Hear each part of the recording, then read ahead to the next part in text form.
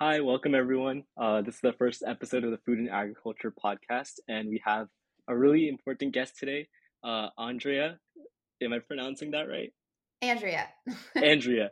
Yeah, Yeah. Andrea. She helps lead she helps lead the Sierra Club in Alaska, and she's taking the time to talk to us. So thank you so much for being on today. Yeah, happy to be here. I guess like the first kind of like question that I was interested in is like how you got to start working at the Sierra Club and what kind of piqued your interest in this organization in specific. Sure. So previously to working here, I was a staffer on a few campaigns. So a governor's Hmm. race, a house race, mostly doing campaign finance. But when you work on campaigns, kind of the nature of it is that you do a little bit of everything because it's usually like Yeah. small staffs with a huge workload. Hmm. Um, and throughout that whole time, I had really been into backpacking and camping and all the Yeah. outdoor things. And once I was kind of burnt out on the campaign lifestyle, I was looking for something more permanent and sort of a way to kind of combine my interest in the outdoors with my like political career interests. Hmm. And I applied to just different environmental nonprofits and conservation organizations that I could find job listings. I had visited Alaska once in college to backpack and kind of had Yeah. this big dream in the back of my mind and just Hmm. applied on a whim. And it really, it was an amazing opportunity, and I'm glad that I did. Yeah. I guess like going off of that, what kind of like got you interested into like working on campaigns and things like that, before getting to the Sierra Club? I guess like what was your journey through that aspect of it? Sure. So I definitely grew up, I would say, like a relatively uninformed and apathetic teen, unlike Yeah. you, I'm sure all of your I went to the University of Alabama for college, Hmm. and, I like to joke that I became like a hippie liberal vegan in Alabama of all Yeah. places, but Yeah. it's true, 'cause I think like the sort of like progressive, groups in Alabama are some of the Hmm. most or in the Deep South, from my experience, are some of the most inspiring because, like, they really are fighting the hardest battles for no reward and just totally doing it for what they believe is right. And there is no money or fame or glory in it. It's like literally Hmm. just to help people. And I was really moved by that. And I was in college during the 2016 election. So, sort of Yeah. seeing the rise of Trump was, pushing me away from obviously that direction. And then other Yeah. figures like Bernie, who was really inspiring to me, kind of Hmm. pulling me to the progressive wing. And I got connected to a governor's race my senior year in Hmm. Alabama.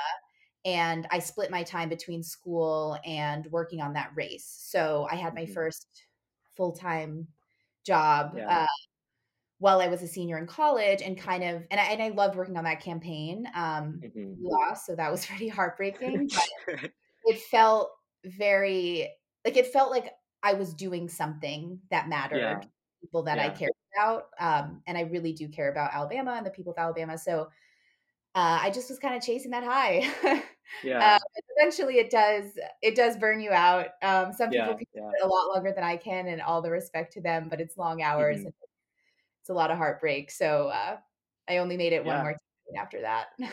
Yeah, I know like I like worked on one like really mildly, but like I know like you have to like do all like the canvassing, like all that stuff, right? Phone banking, all of that. Yeah, and I mean, that's a lot of volunteer duties, so I was Yeah. specifically doing campaign finance, which Oh, okay. a fancy phrase for, like, fundraising, which, Uh-huh. it's probably the least glamorous part of politics, but, Yeah. a necessary evil, if you will, Hmm. in our system as it is now. I hope one day it's not, etcetera. Yeah, yeah. Yeah, so and just, like, making sure that candidates can fundraise the money they need to run a successful campaign, Hmm. but yeah, like, the canvassing is, in my opinion, the fun part of the job, so Yeah, I yeah. would begin to do that whenever I could and, continue volunteering on campaigns to this day Hmm. as I can. Yeah. Yeah, that's really cool. Um, I guess like how did working with those campaigns translate into uh working with the Sierra Club? Were there like some things that you noticed were similar between the two or like skills that could apply to both, things like that? Yeah, I mean, when it comes to finance, every organization Yeah. deal Yeah. with Needs fundraising, money. with financial management, and that's a big part of my job right now. But, I think the skills of just organizing and connecting with the community are are pretty universal. And I've exclusively worked in red states, Hmm. so I'm definitely no stranger to having to tailor my message to people who might not agree with it or consider Yeah. the words I'm using, and that's definitely no different in Alaska, especially working on environmental and conservation, Hmm. progress in a state that is so dependent on oil is similar to Yeah. working on like Medicaid expansion in a state as red as Alabama. So Alabama. Yeah. in that regard, the like being creative, I suppose, Hmm. translates well. Yeah, that's really cool because I think, at least for me, I've always experienced living within like California. So like obviously like it's like almost like an echo chamber of like a lot of people who have like the same ideas. So I've like not really ever dealt with that, I guess. So like it's really interesting to see like the different experience across just like a couple 100,000, or not thousand, but like 100 miles or so. Yeah, totally. Yeah. Um, I think like one thing that I was interested in, obviously, like the past couple of days have like had a lot more focus on climate change, especially with the fires in Maui. What have you kind of noticed in Alaska specific over the last couple of years when it comes to climate change? What are like some changes, I guess, like that you've noticed? Yeah, I mean, it's pretty well documented that the Arctic is warming Mm-hmm. considerably faster than the rest of, the planet. And I had the opportunity to visit the Arctic last year, which was amazing. And but you Yeah. can Uh-huh. almost feel the sponginess of the land as if like you Mm-hmm. almost feel the permafrost melting beneath your feet. And you Mm-hmm. can see it like in ConocoPhillips Willow Project, Yeah. they are going to have to refreeze the ground to build their infrastructure because the permafrost is melting. So, Uh-huh. which, is obviously maddening, but that is definitely like, I think, a big, very obvious and very scary, tangible thing that we can see. Um, Mm-hmm. and then, you hear from native leaders in Alaska that the subsistence lifestyles that, they rely on have changed, that like the size of caribou herds and the, um, Mm-hmm. just what's available when is not as consistent as it used to be. You can see it in the salmon Mm-hmm. runs and, things that people in this area have relied on since time immemorial are suddenly not as Yeah.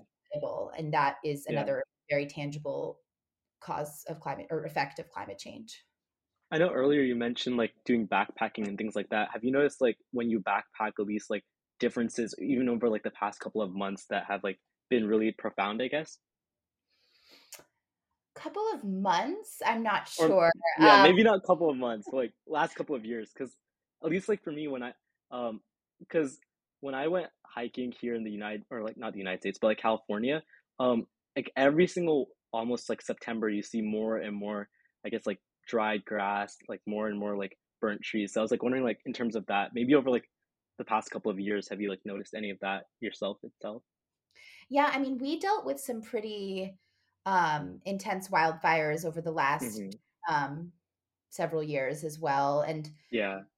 just, like, the weather has been pretty nuts here, like, this summer has been basically nonstop rain. Last summer, it was, like, intense heat and some wildfires started then, and then, like, Hmm. months and months of rain.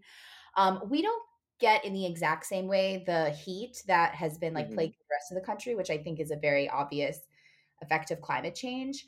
Yeah. But Alaska also has a little, because we start colder, I suppose, so we Yeah. have more Yeah. to go. But Uh-huh. I didn't grow up here. It's hard for me to compare like Yeah. Yeah. modern summers and winters to, Uh-huh. longer than a few years ago. But Yeah. Yeah, that it's been, makes sense. yeah, it's some crazy weather certainly, as is everywhere. Yeah. We've had flooding from melting glaciers. There's certainly some hikes. There's Exit Glacier in Seward where you can see the glacier Yeah. recede in real Yeah. time. It's terrifying. Yeah. Going back to, like, that trip in the Arctic you took, was there any, like, really fun memory that stood out? Because I think, like, one thing that's always, like, kind of been a bucket list for me is I really, really like penguins, so, like, I wanted to, like, always see them. Is there, like, anything that stood out, like, any of, like, the wildlife or anything from the Arctic? No, I mean, or definitely no penguins. Things stuck out. Yeah. Um, I think in sort of a like, you definitely don't want to see a polar bear, but a little part of you wants to Yeah. see a polar bear, Yeah. but we Yeah. didn't, which is probably lucky because they're very curious and don't have a lot of Yeah. food. But we saw some caribou, which was Oh, that's cool. pretty great. And I mean, honestly, my favorite part of my trip to the Arctic was getting to spend a night in Arctic Village, which is a like Uh-huh. an Alaska Native village up there, Yeah. like with the community, and that was really special. Like, felt Yeah. very in a lifetime. But yeah, I mean, we saw grizzly bear, wolf, like all the Uh-huh. wildlife you could you could Yeah, imagine. that's really cool. I want to visit the Arctic sometime. Have you ever thought about like visiting Antarctica, or is that like too too far? Yeah, if the opportunity presented itself, yeah, I mean, I Yeah. definitely did have like I totally recommend, seeing the wonders of the world and the wildernesses, Yeah. as long as, you're doing it in a responsible way and respecting, you know, Mhm. the land and the indigenous people there. But it was a very like scary thought while I was there of like Mhm. how many more generations are going to get to experience what I'm getting to Yeah. experience. Like, I want to make Yeah. sure that that place is there for you and generations after you and I to see as Mhm. well. Yeah, that's really interesting.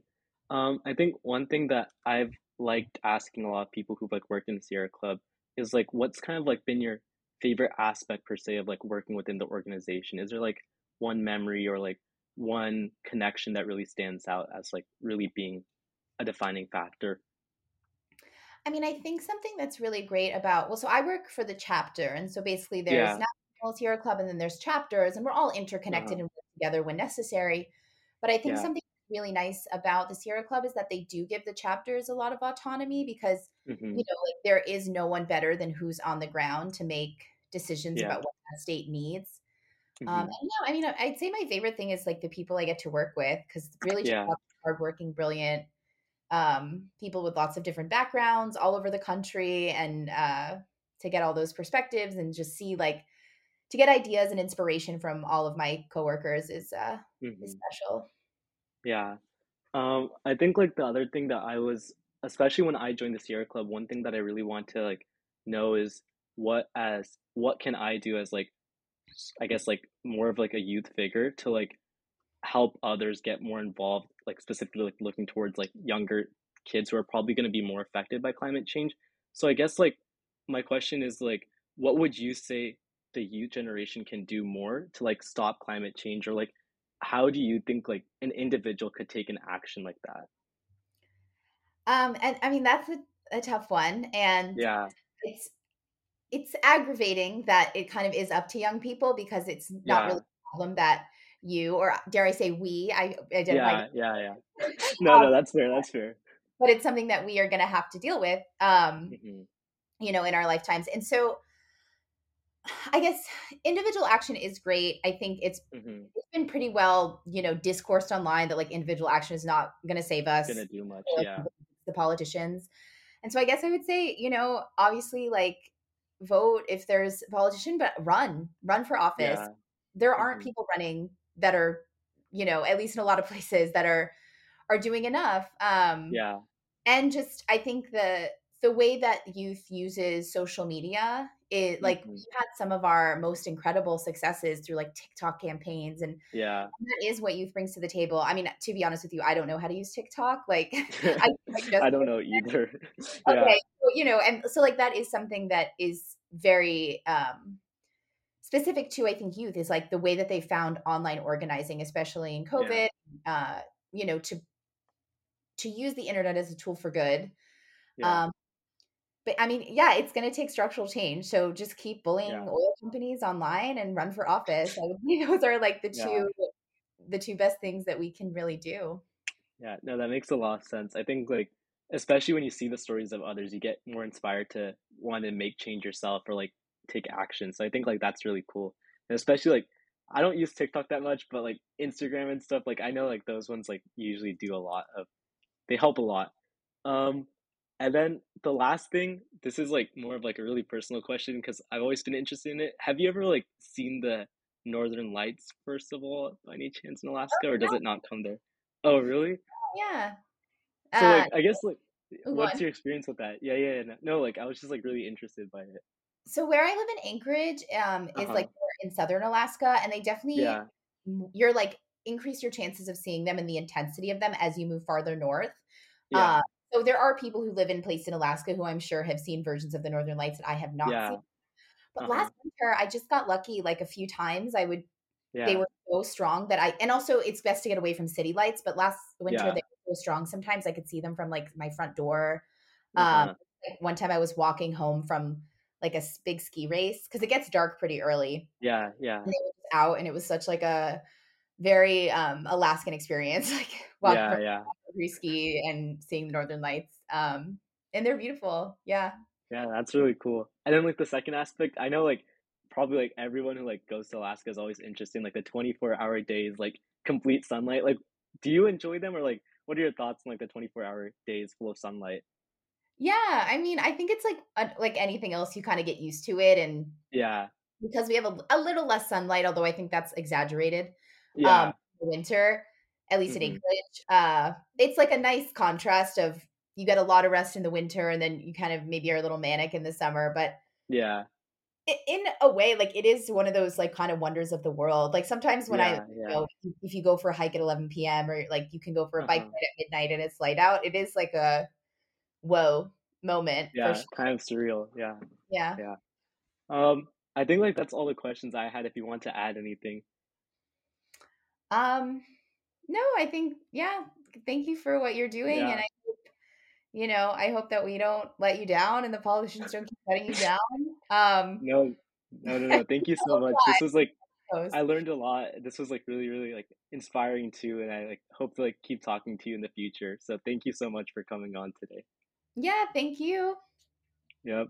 Well, I'll see everyone later. Thank you for listening if you stuck this long, and thank you again to Andrea for helping us so much.